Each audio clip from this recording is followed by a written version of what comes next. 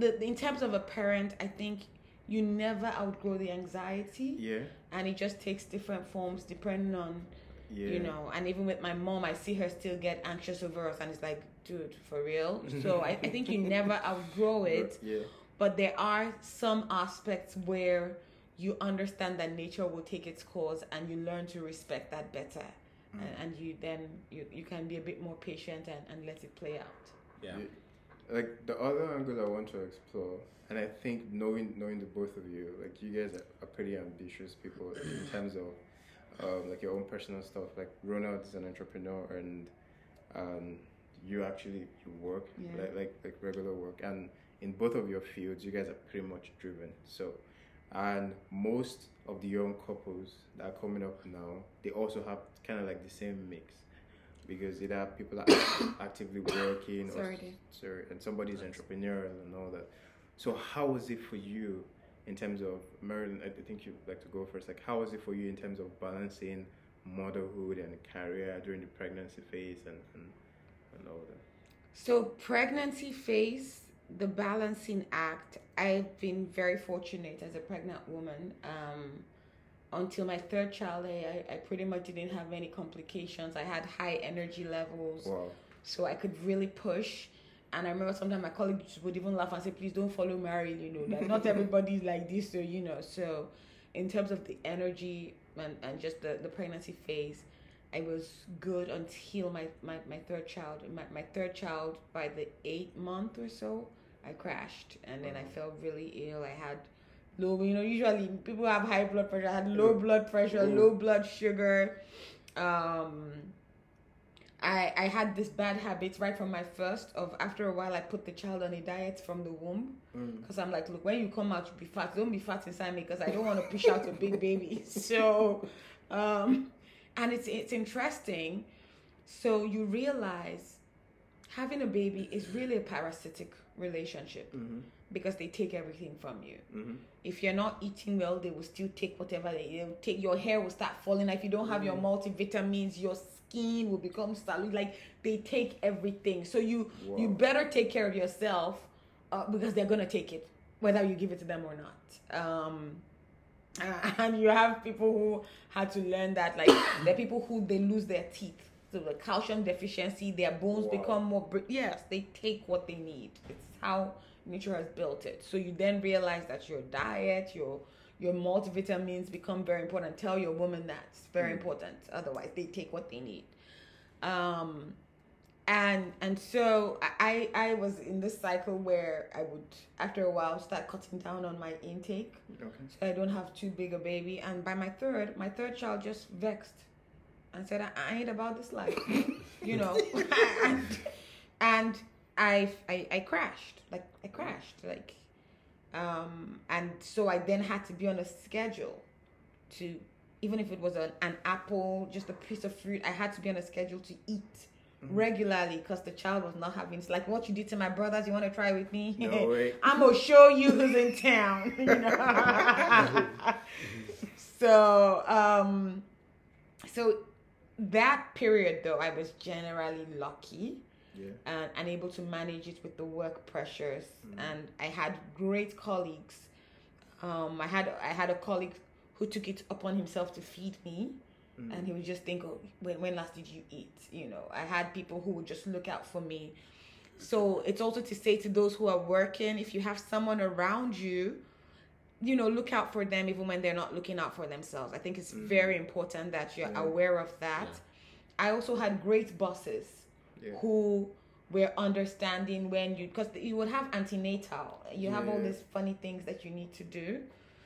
And I had great bosses who never gave me any flack or made me feel guilty. I know some moms who that's not their story. And you feel guilty even asking for time off. I also know people who've had very difficult pregnancies, had to go on bed rest because they've had several miscarriages, and if they didn't go on bed rest, they probably would have also miscarried. And so it's just to use the opportunity to say that there is a need for like the communal support. It takes a community to have a successful delivery. And I always had that. When our daughter broke her arm at 3 months, I remember that was one of the most traumatic periods for me as a mom. And I was all weepy, and I could be pretty in control as an employee, but that period I was all weepy. It was just really, say, how do a 3-month-old break her arm? Like, how does that even happen? And I had support. I had people who said, leave everything you're doing, go, you be with your baby. So my story is really one of gratitude.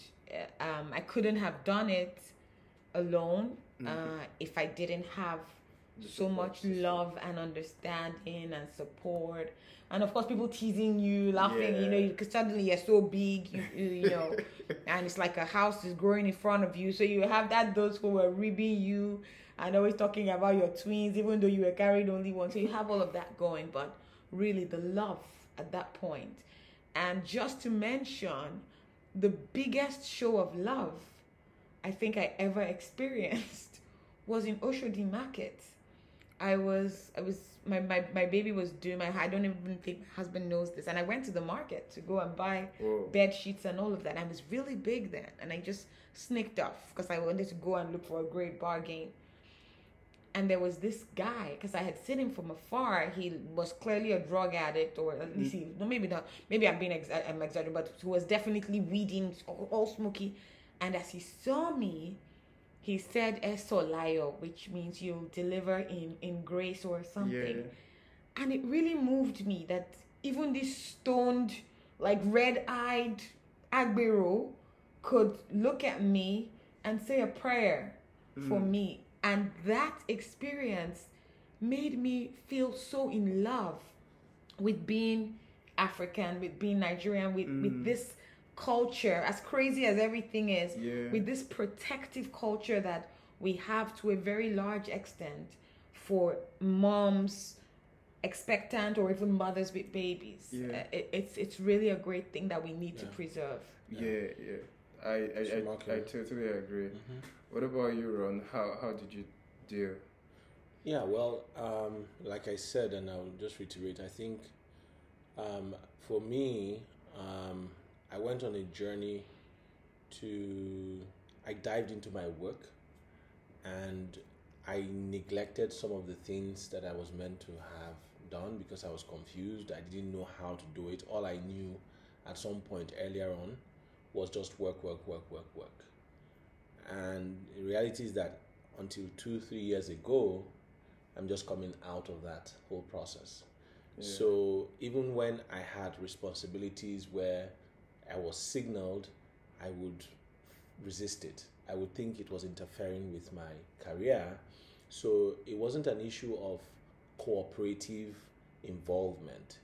It was an issue of, oh man, I gotta do this. This is problematic. So I in that sense of resistance, I just didn't engage with the process of parenthood while pursuing my career at the earlier stages, and I'm still early in that whole process of coming out of that, because one who had invested so many years in all that whole process, and then not getting to. I think part of what helped me is also, thankfully, I struggled at some point with the results I was getting, and I just had to look, this is not working, and then you get to a point where you say, look. You start questioning stuff, and having my spiritual, like I said, my spirituality being the baseline for going to review my where I am and what I was getting, I was able to more recently, I'm navigating out of that. So at the earlier stages, like at the pregnancy stage, I don't know what the experience, because I'm not carrying the baby. I cannot tell you how it feels. True. In fact, the only thing I get is, look, if I do mention it, oh well, congratulations, or correct guy, oh well done. There's all this stuff that comes to you, and I nod or I accept. Oh man, good man, and all that. You're taking commendations, but I think about it. There's nothing I've done. I've not performed anything. I'm not. So for my wife, her experiences, in relation to her career and how it connects to pregnancy stage, would be much more involved as opposed to one who doesn't have that physiological connection with the baby at that early stage. Mine started after the baby had come, and I was resisting because I felt it was interfering with a lot with my time, especially at that early stage of development of my career. So I hadn't planned for it because I hadn't thought through it, and I hadn't planned for it. And I was, like I told you, at the pregnancy phase, I had all this confusion, which was not resolved. I didn't have a mentor. I didn't know anything. I was just struggling and trying to find my way through the thicket. And that happened while still trying to struggle my way out of the thicket. They land me and say, look, you got to be doing this. And I'm like, still. So literally, I was a child asked to take care of another child. Right? So that's really what it was for me. And yeah, I'm all grown up. Everybody sees you as a man. Oh, you're expected to be a father. But I literally was, in my, psychologically, I'm trying to figure stuff out. I'm trying to look for guidance. I need someone to help me. And you're asking me to now look, and all this. So that was my own experience until much later, when I think experiences had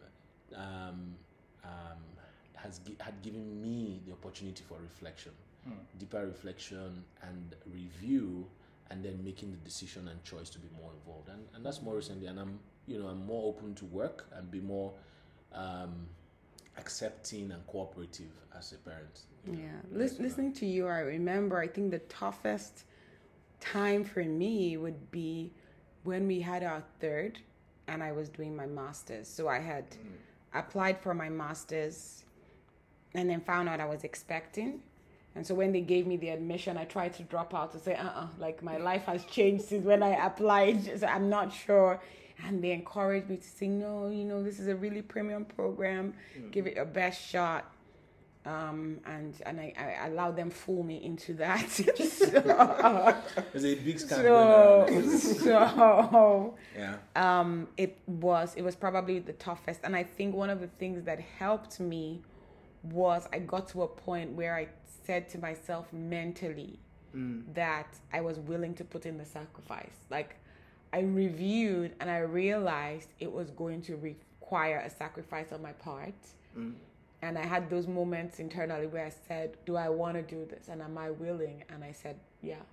Because at that point, by my second two children, I was able to be exclusive. And so it was important to me that I would feed. So I would wake up middle of the night to feed my baby, to pump milk, because you have to pump like several bottles of milk to feed the child even during the day when you're in the office, to read. I learned how to feed with one hand and type assignments with the other. You learn all sorts. And I just told myself, it is only for a period. It's a phase. It will pass. And I'm willing to. So that was the hardest time for me. And Ronald, I know that I think that some of those critical times, like I remember once there was an assignment that I had that I was just struggling because I had like a couple of assignments and what he did was he read for me. Like he read that paper so that he could gist me about it, and he crashed so I read another one, he read another one, and then we merged, so it was definitely. And then even talking about the breastfeeding, like the first time when I was not exclusive, like he was telling me, he was like, look, this thing is so overrated, Joe. Why are you stressing yourself? Babies who their moms even pass on at childbirth, don't they drink formula? Don't they become intelligent? And he just almost rubbished it.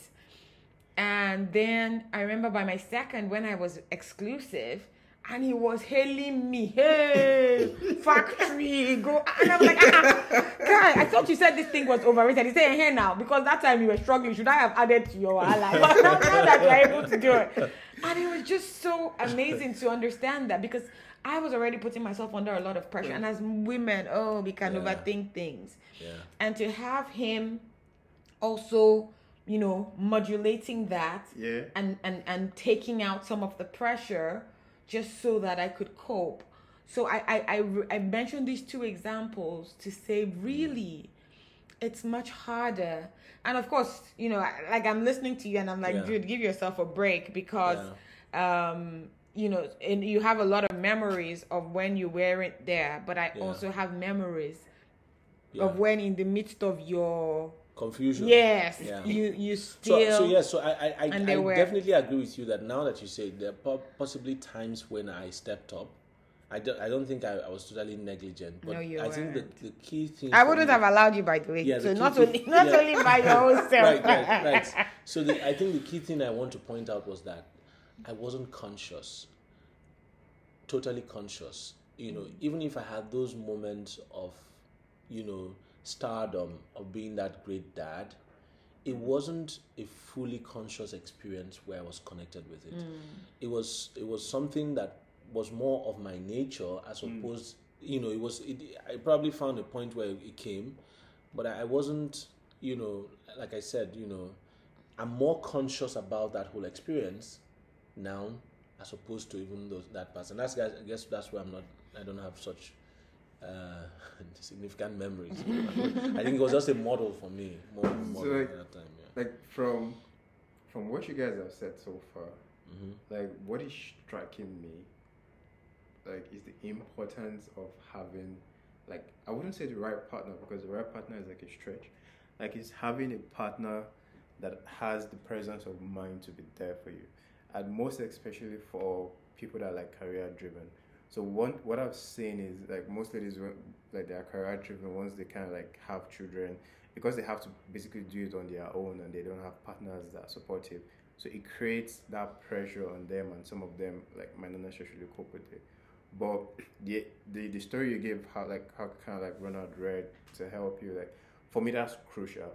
And for anybody that wants to, that thinks she wants to pursue her career to like a high level, like you want to actually become somebody that makes impact at the biggest stage in life, it's important to be very selective of your partner, to have somebody that can actually be a support system for you, additional with the other support systems you already have, and that's fantastic. And thank you guys for your time.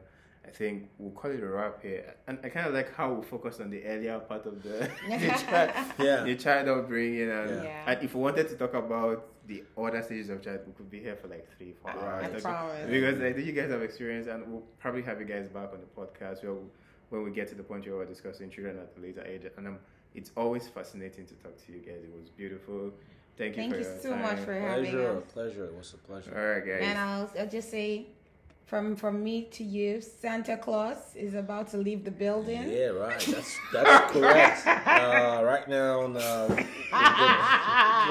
you have to do that. We're gonna have to leave right now, and I hand over the microphone back to Marilyn.